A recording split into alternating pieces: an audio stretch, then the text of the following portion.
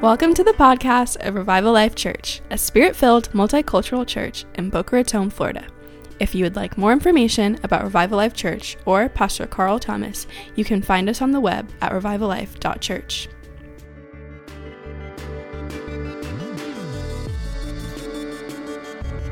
Super awesome. It's like a train is coming at me right now. Hey, who enjoyed last week? I enjoyed the message. I had a good time with it. Amen.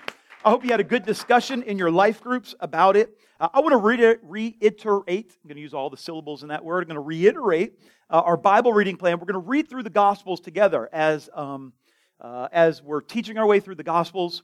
I'm going to teach on one, and then we're going to read it. See how that works? And next week, I'll teach on another one. Watch this. And then we'll read it. See that? And we're going to do that for 4 weeks. We're going to be able to comment. And we're really hoping that you'll kind of take a screenshot of something that stood out to you, circle it, share it on social media, tag the church if you would. And we're all going to kind of go through. We're going to be in a Bible study together. Does that sound good? Yeah. Sounds good. I'm excited about it. The Gospel's in 30. If you need a link to it, look on any of our church stuff. It's there. So I wanted to start with the book of Mark today, since it was written first. However, our reading, my wife is going to correct me and tell me Matthew. I love you, honey. However, Matthew is the beginning of our reading plan, so I'm going to start there so we're kind of in sync. Sound good? Yeah. So I want to remind you today that each of you represents about 10 people.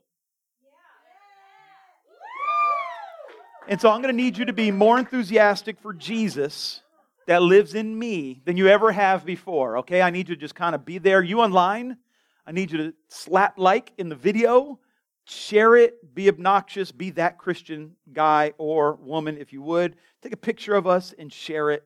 Tag us that you're watching online, all right? So we're going to talk about the Gospel of Matthew today. And we talked about last week how there are 4 Gospels, how if you weren't here, we talked about how there's 4 Gospels, how they were written by different people, to different audiences, with different goals in mind. Yet these 4 different portraits paint one beautiful picture of Jesus and one complete picture of Jesus. And we can learn from this that no one person has all the revelation. Amen? You got to figure if Peter didn't have it all, if Paul didn't have it all, if Matthew didn't have it all, if John didn't have it all, we certainly do not have the full picture. Amen. It kind of brings a little humility to our lives, and it makes us just a little, not unsure or unstable, but a little more humble in saying, maybe God is doing something I don't see, or maybe God is showing them something He's not showing me, so I can actually listen to people that may have a different perspective than me. Amen? And so I hope that's part of what you get out of today's message and in this series as a whole. It's important also to remember that these 4 Gospels in the whole Bible was not written to us, right? It was not a letter from God to Carl. It was something written by a man, Matthew, to a group of people, the Jews in his day. This was not God writing some super prophetic message that would not be understood until I come along, right? God does use this written word to speak to me, though. But that is not its primary goal. Its primary goal is to lay out some theology, to let us learn who Jesus was and what His goals were, why Jesus came to earth, to paint a picture of God's picture of salvation. He had a very specific goal in mind. And as we learn from that, we learn about God, and Holy Spirit, who inspired the author, is there to inspire our interpretation. So there is literally the guy who encoded the secret code. He encrypted the word. He decrypts it within us as we read it. However, when we decrypt this encrypted message, it's going to say the same thing to everybody. There's no super secret message that only I can find in it. There may be a message that God is speaking to me that you may not hear, but the word to us is discerned by us. Does that make sense? So Matthew, as we talked about, was he was a tax collector. He was one of the 12 apostles. He was called by Jesus to follow him.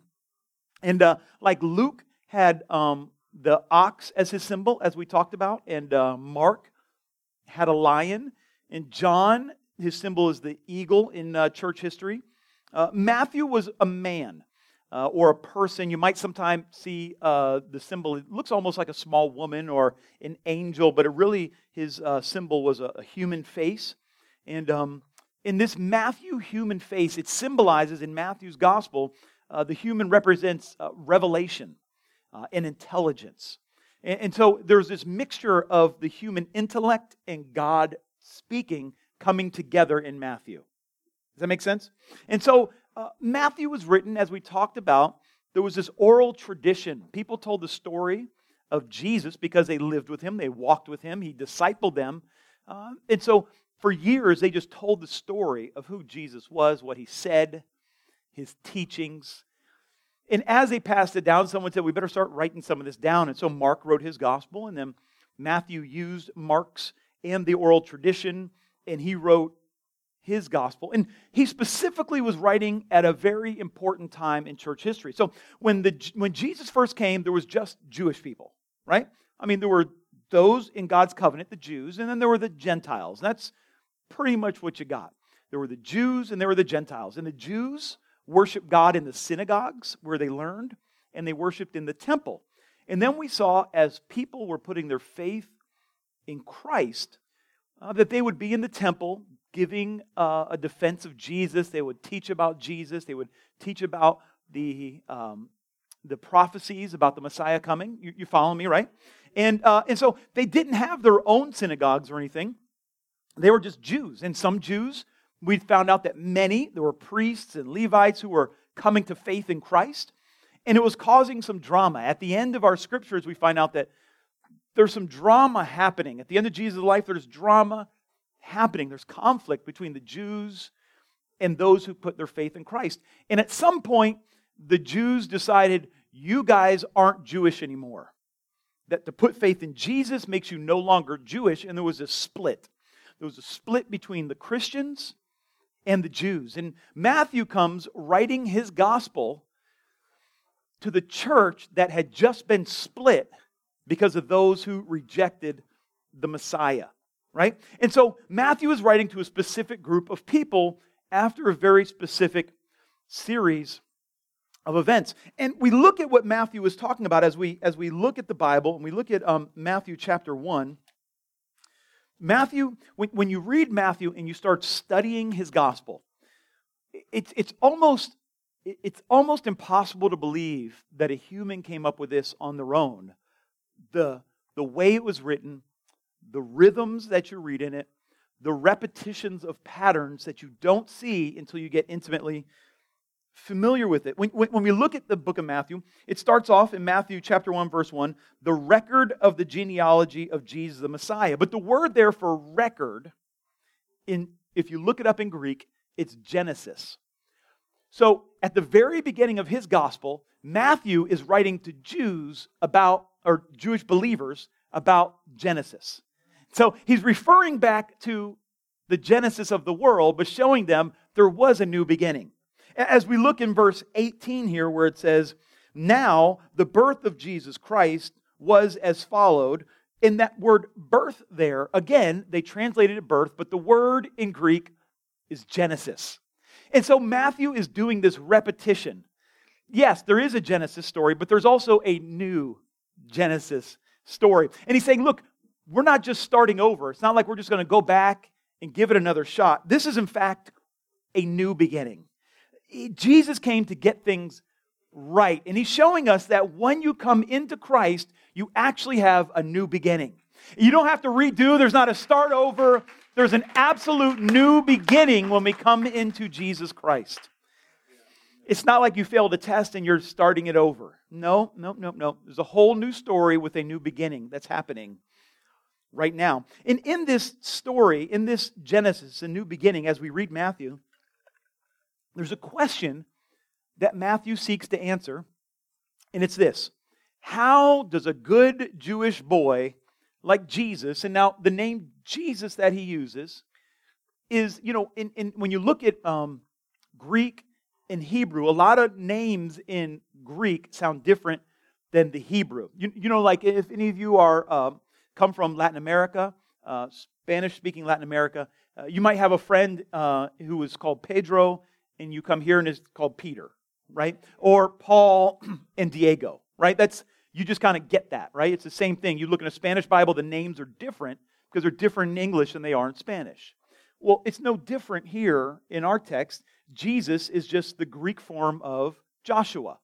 Or people want to get super Hebrew about it and say Yeshua. But Yeshua is not how you pronounce Joshua in Hebrew. You say it with an accent, which I don't try to do. And so they say Yeshua, but it's really Joshua. Joshua is always known as a deliverer, as a person of salvation. That's what the name means. For some reason, they decided to keep the Greek version and say Jesus. All right? Get that? So this is not a specific name that was invented for Jesus. It's actually Joshua, and we see Joshua throughout the Bible. Are you with me? Excellent. How does a good Jewish boy like Jesus set out to be the teacher of Israel and become the founder of the Gentile church? This is the question. If you're the Jewish Messiah, how come a bunch of you start leading the church of non-Jews? And the accusation was that Jesus was not actually the Jewish Messiah, but in fact, the Gentiles invented a whole new God. And that's why they tried to split or kick them out of the Jewish church. And Matthew's goal is to say, yeah, I know what you're saying now, that the people who follow Jesus are no longer Jewish, but it's not true. Yeah, he's a Jew. This is the Jewish Messiah. That this is the Jewish God's plan all along, and you kicked us out of the synagogue. We didn't leave. We were here because God promised you that we would come. And so when we understand that Matthew is addressing these believers that have been kicked out of the synagogue, have been kicked out of Jewish life, there's three overarching patterns or things that we need to understand in this gospel. If you're taking notes, I got lots of stuff to share. Hopefully I'll get through a bunch of it. Who knows? If not, you have to catch second service. Number one, Matthew wants to tell them, Jesus is the teacher of Israel. Jesus fulfilled the prophecies, and he's a recapitulating of the heroes. And I'll talk about that in a minute. He's a retelling of the heroes of Israel. And the people hearing his message were immersed in Judaism. They understood all the Jewish references, the teachings, the history of Israel. So we see that Matthew's trying to let them know Jesus is the teacher of Israel. The second thing we see as we read this, we have to remember that Matthew is angry with the religious leaders. He's angry with how they have treated the truth. He's angry with how they treated the Messiah. He's angry with how they've treated the believers. And his attitude toward the Jewish leaders and Jerusalem, watch this, how he wrote his gospel. It was not written to evangelize the Jews. He was not trying to win them over. Instead, he's letting those who came to faith in Christ know, hey, Jesus is the teacher of Israel. You got it right. You are right and they are wrong. And there is a place for that. There's a place for reaching out for the unbelievers, but there's also a place for the church to say, we are the church, and those who don't like it don't matter as much as the truth. Can you say amen? We are not here to appease the world with a word that tickles their ear. We are here to proclaim the truth about who Jesus is, right? Amen? We like being attractional, but at the same point, we have to be attracting them to God, not into just a feel-good, make you happy, have better finances message. And the third thing that he's trying to communicate is he's trying to communicate the pain that these religious people caused to those who followed the truth. Those who reject God and prophesy lies in His name, they hurt people. They hurt people who love God. They hurt people who love the truth. And there's so much pain depicted in the conflict with the religious leaders. And Matthew's trying to map out that pain that's been caused. And so all throughout Matthew, and I don't have time to get in this, there's these triads. Just like there's these 3 points here, there's just multiples of threes. He often will tell a story, tell the opposite of that story, and then tell the story again in a different setting. He's over and over and over, there's these triads, these threes. And he talks about the Jewish origins, the divine identity, the teacher of Israel as Jesus. And in Matthew, we see almost no worship in the other Gospels, but he's worshipped all throughout Matthew. He's worshipped as a baby. He's worshipped by the lepers. He's worshipped by women. He's worshipped by the disciples. Over and over again, we see in Matthew this point of worship being toward Jesus. Now, to a Jew, worshiping a man would be a grave sin. And Matthew's teaching them, look, worshiping this guy is right. And it's fitting, and it fits in with the Scriptures. Amen. And so, as we read the Gospel of Matthew, I'm going to try to rush through this. As we read the Gospel of Matthew, we have to keep in mind, like I said last week, the story. We have to see the overall story that God is painting through the Scriptures. And in Matthew specifically, he paints Jesus as another Moses. He paints Jesus as another Moses. Now, Moses is the man in Judaism, right? He delivers them from slavery, writes the first 5 books of the Bible, and they paint Jesus as another Moses. Not only is Jesus the son of David, we read, but Jesus is the son of Abraham. He's another Moses. He's the liberator who's come to teach of God's salvation. And what's really interesting and what we call the prophetic voice so often, Jesus doesn't rage against sin by and large in the gospel. He doesn't rage against sin really at all. What he rages against are 2 things: self-righteousness and oppressive systems of the world. Self-righteousness and oppressive systems. He's a liberator. Now, he of course came to liberate people from sin. That's super important. But he's not angry with the sinner. He does tell them to stop sinning. He's angry with people who use their power to hold other people down. He's specifically angry at religious people who think and teach that they're above other people. He really dislikes that. And again, I use the word, he rages at it. And so, right at the beginning of the gospel, as we read it this week, you're going to see in the first couple chapters here on Monday, you're going to see, again, this retelling of the story of Moses. You'll see this reference to Moses and what Moses did, and the point in that is to show you how Jesus recapitulated this story. He retells it. And so, like Moses, Jesus, he was an infant that was saved from an evil king who tries to kill the firstborn. He flees for his life to a foreign land. He lives and is raised as a foreigner. And then he returns after the death of the king. This happened with both Moses and Jesus. Moses comes back, and just like Jesus, and he was taken on a mountain to see the promised land. Now, Jesus, of course, was taken on the mountain, and not just shown the promised land, but he was shown all the kingdoms of the world. Jesus, he lived in Capernaum, and then Matthew calls him, he says that he lived in Capernaum, this is interesting, in Galilee of the Gentiles, so that those in darkness might see. Now, you might think he's just talking about how people saw with Moses and the burning bush, and so the chosen of God see God's plan.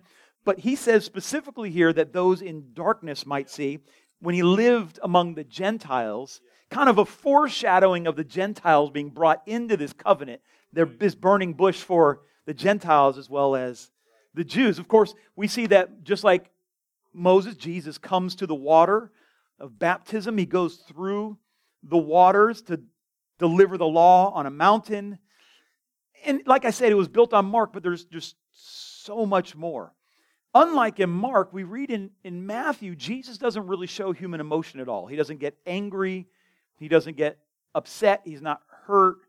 He lacks human emotion, but he shows them that Jesus is not just a deliverer like Moses or a leader like David. He's painting this God-man picture.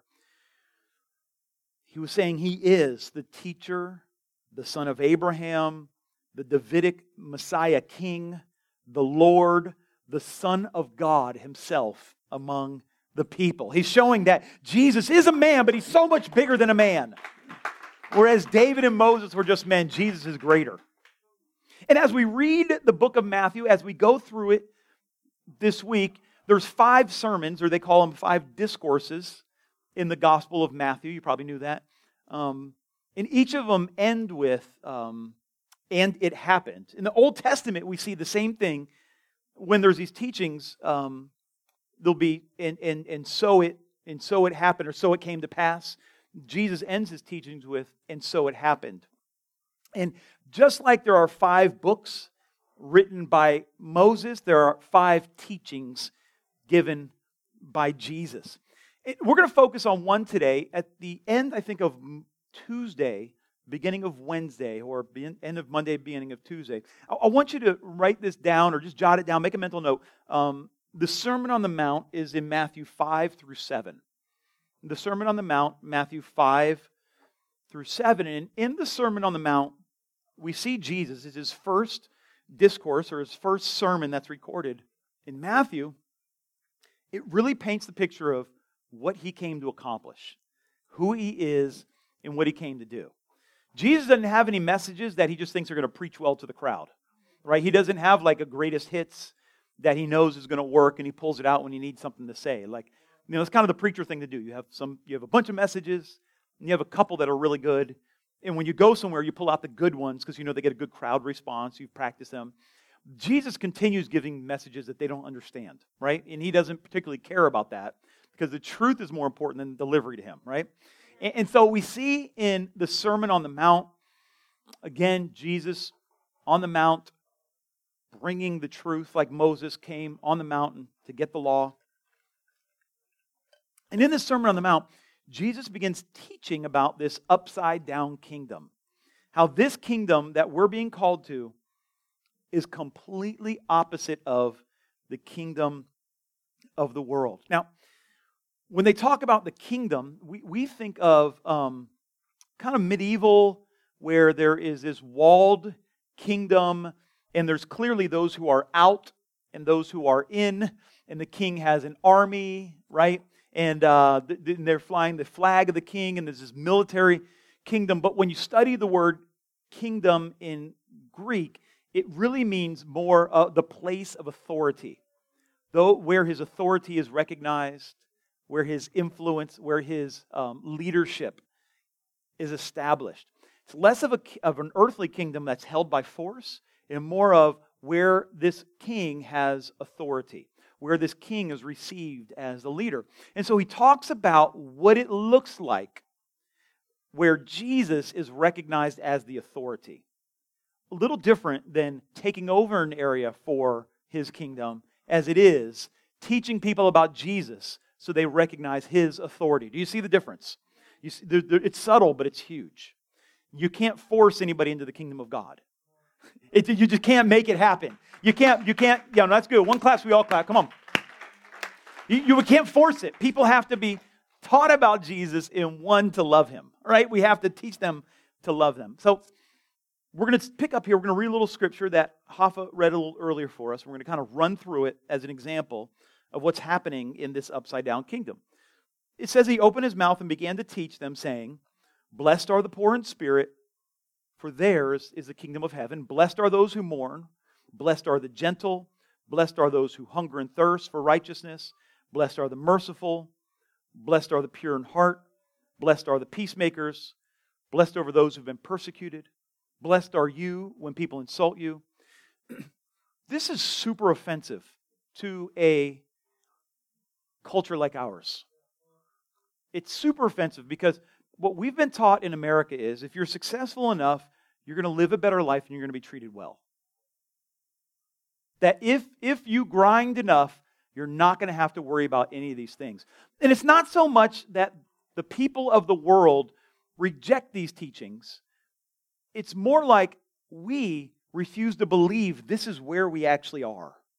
We actually are poor in spirit. We actually are people who need to be pure in heart. We actually do need to be merciful. We actually do need to be gentle.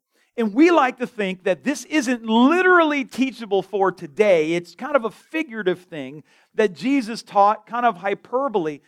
But Jesus actually said, This is who we need to be.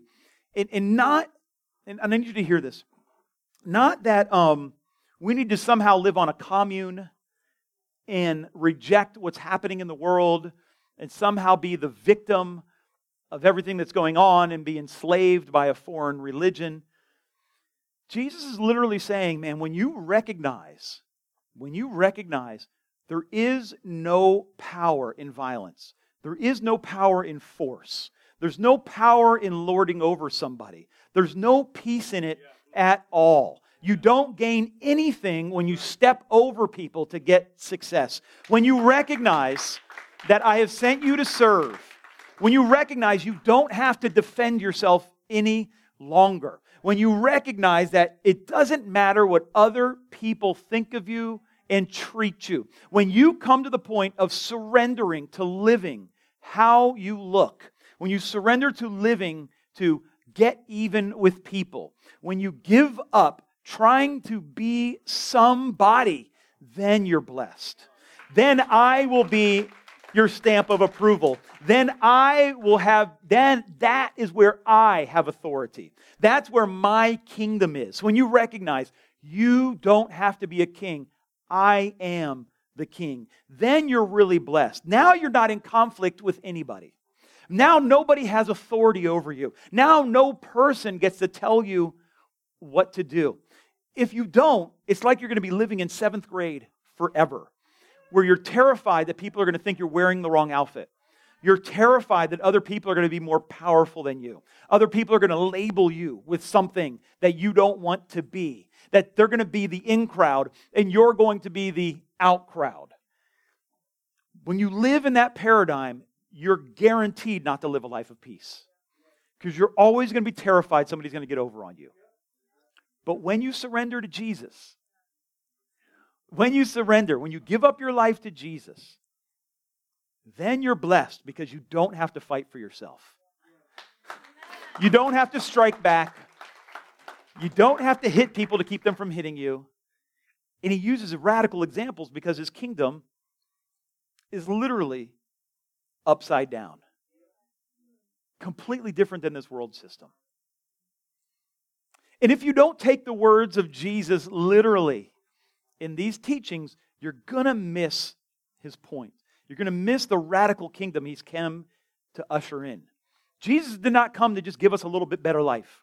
He didn't come just so that we would have a better moral philosophy than the world. He didn't come just so that we can be a little bit more righteous or we can end a little bit of works. He didn't come just to end the temple system. He came for a radical shift in morality. He came for a radical belief of truth. He came for a radical surrender to the living God.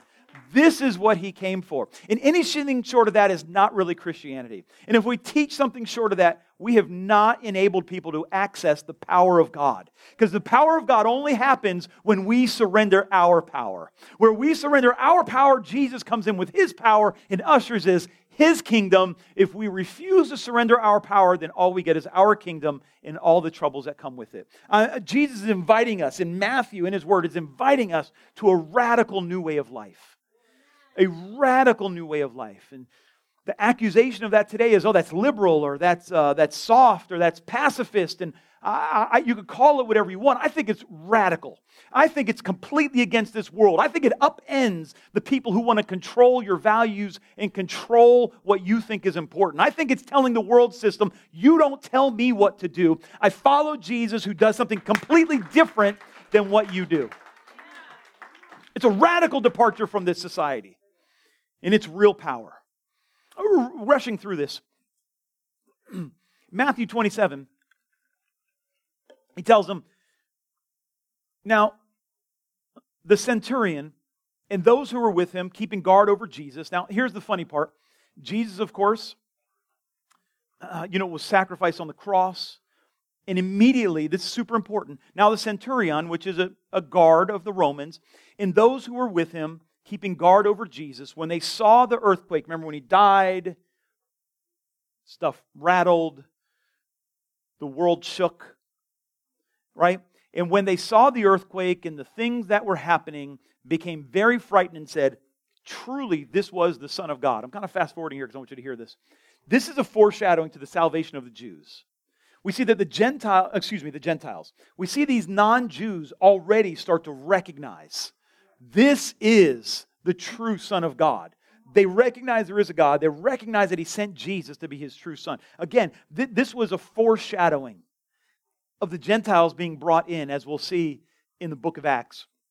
And so the Jews started this rumor. They started a plan to say, hey, we're going to tell the people that the body wasn't actually stolen. The body, He didn't actually come to life. The body was stolen.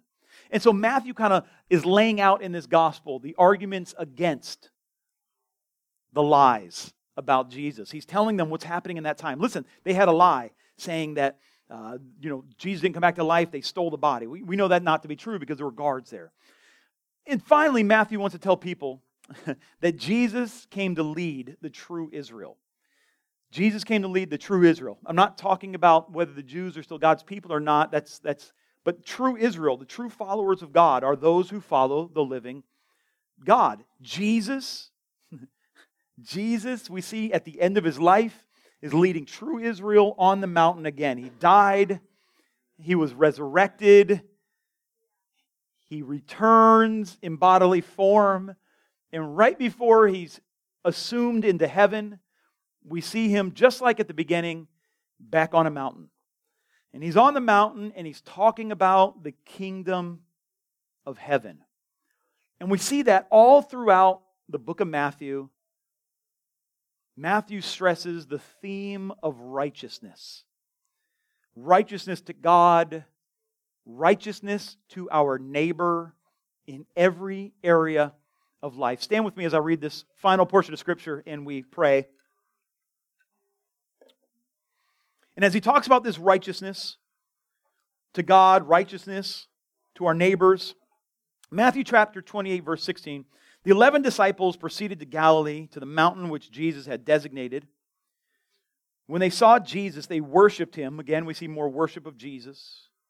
But some were doubtful, and Jesus came up and spoke to them, saying, all authority has been given to me in heaven and earth. Now, He's being a little more matter of fact about who He is, right? It's not veiled any longer. All authority has been given to me in heaven and on earth.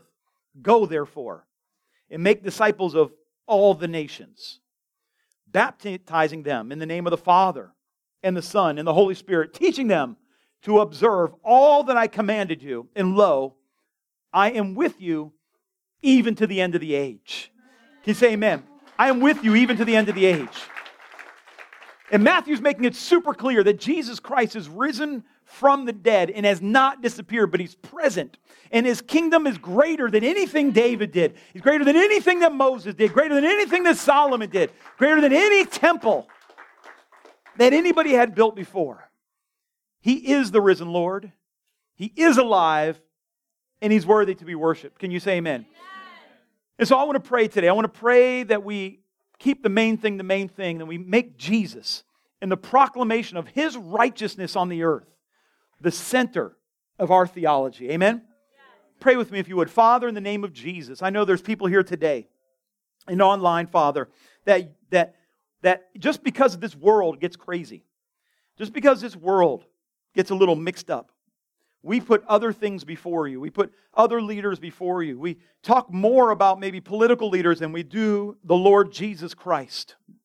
We allow people around us to paint other people as Savior, to the economy to be our Savior, to money to be our Savior, for job security to be our Savior, a politician or a political party to be our Savior. And we say today for the United States, we repent, Lord. Forgive us our sins, Jesus, of exalting other things above you. We pray that you would have mercy on us.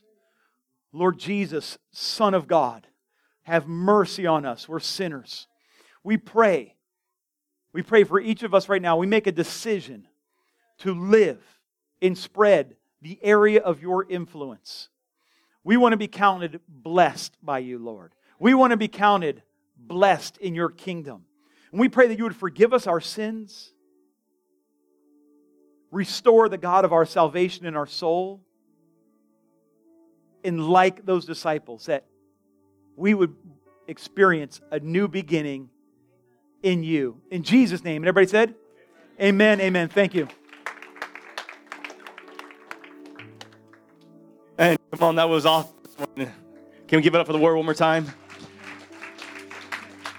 Hey, thank you guys so much for joining us today. It's so good to see you. I want to also just say thank you for joining us online. I am being so encouraged by this message series, and I hope you guys will continue to join us. Listen, if you need prayer for anything, or if you'd like to join one of our ministry team areas here at Revival Life Church, you can text GoRLC to 97,000. That's GoRLC to 97,000, and you can send in your prayer request that way. We want to pray for you. We're trying to be smart, so we don't want to have altar calls right now. We don't want to lay hands and breathe in people's faces, but we still want to pray. We still want to know what's going on in your life. Amen. Can we give it up for the word one more time this morning? Thank you guys so much for joining us. God bless you, and we'll see you guys next week. Have an awesome day. And don't forget to fellowship outside. God bless you guys.